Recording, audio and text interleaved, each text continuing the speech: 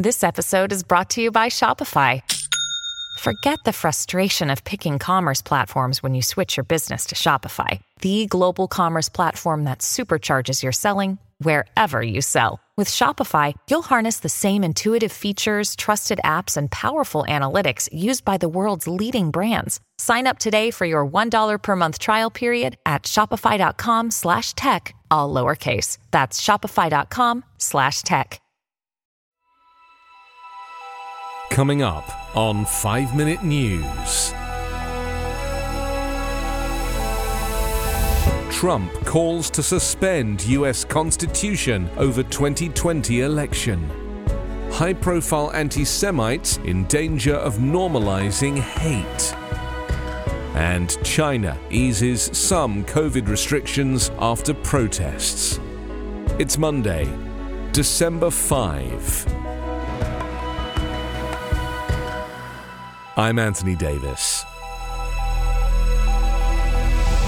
The disgraced former President Donald Trump faced rebuke on Sunday from officials in both parties after calling for the termination of parts of the Constitution over his lie that the 2020 election was stolen. Trump, who announced last month that he is running again for president, made the claim over the weekend on his Truth social media platform.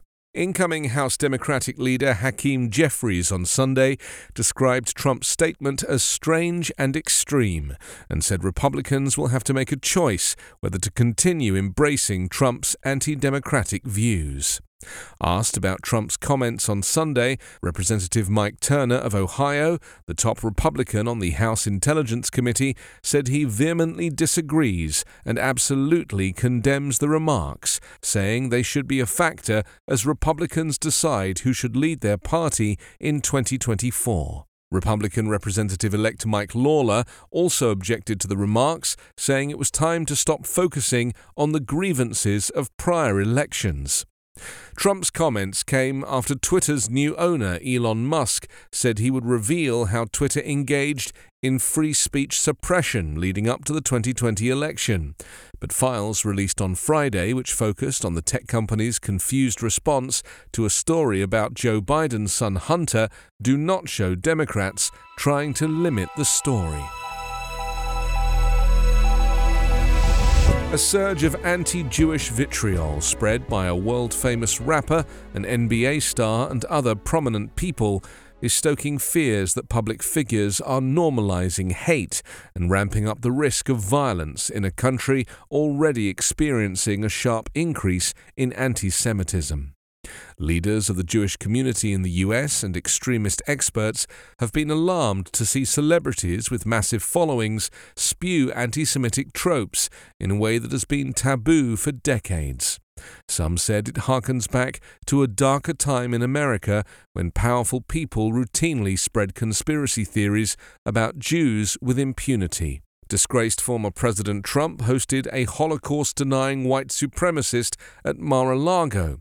The rapper Ye expressed love for Adolf Hitler in an interview and was suspended from Twitter for posting a Nazi symbol merged with a Jewish Star of David. Basketball star Kyrie Irving appeared to promote an anti-Semitic film on social media, whilst neo-Nazi trolls are clamoring to return to Twitter as far-right operative Elon Musk grants amnesty to suspended accounts as its new owner. Northwestern University history professor Peter Hayes, who specializes in Nazi Germany and the Holocaust, said normalizing anti-Semitism is a real possibility when there is a public discussion of things that used to be beneath contempt. Nick Fuentes was a Boston University student when he attended a white nationalist rally in Charlottesville, Virginia, that erupted in violence in 2017. He became an internet personality who used his platform to spread white supremacist and anti-Semitic views. Jonathan Greenblatt, National Director and CEO of the Anti-Defamation League, said it is astonishing and alarming that two of the nation's leading purveyors of anti-Semitism were breaking bread with the erstwhile head of the GOP. China on Sunday reported 2 additional deaths from COVID-19 as some cities moved cautiously to ease anti-pandemic restrictions following increasingly vocal public frustrations. Concerns over vaccination rates are believed to figure prominently in the ruling Communist Party's determination to stick to its hardline strategy. While 9 in 10 Chinese have been vaccinated, only 66% of people over 80 have received one shot, while 40% have received a booster, according to the Commission. Given those figures and the fact that relatively few Chinese have built up antibodies by being exposed to the virus, some fear millions could die if restrictions were lifted entirely. Yet an outpouring of public anger appears to have prompted authorities to lift some of the more onerous restrictions, even as they say the zero-COVID strategy, which aims to isolate every infected person, is still in place. The demonstrations, the largest and most widely spread in decades, erupted on November 25th after a fire in an apartment building in the northwestern city of Urumqi killed at least 10 people. That set off angry questions online about whether firefighters or victims trying to escape were blocked by locked doors or other antivirus controls. The country saw several days of protests across cities, including Shanghai and Beijing, with protesters demanding an easing of COVID-19 curbs. Some demanded Chinese President Xi Jinping step down, an extraordinary show of public dissent in a society over which the ruling Communist Party exercises near total control. Beijing and some other Chinese cities announced that riders can board buses and subways without a virus test for the first time in months.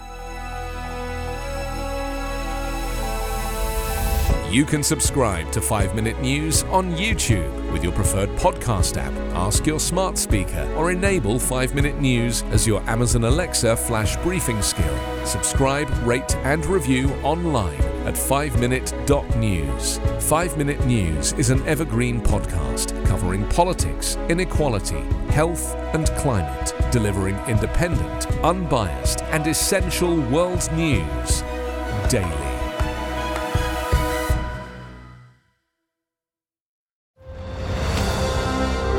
I'm Ken Harbaugh, host of Warriors in Their Own Words, a podcast that presents the unvarnished, unsanitized truth of what we have asked of those who defend this nation. As a country, we need these stories more than ever. Stories from Americans who have borne the battle, including 30-year-old remastered interviews with veterans from World War I recounting their time in the trenches of Europe, and with veterans from World War II, Korea, Vietnam, and from our most recent conflicts in Iraq, Afghanistan, and other battlefields Americans may never have heard of. Hear their stories by listening to Warriors in Their Own Words wherever you find podcasts.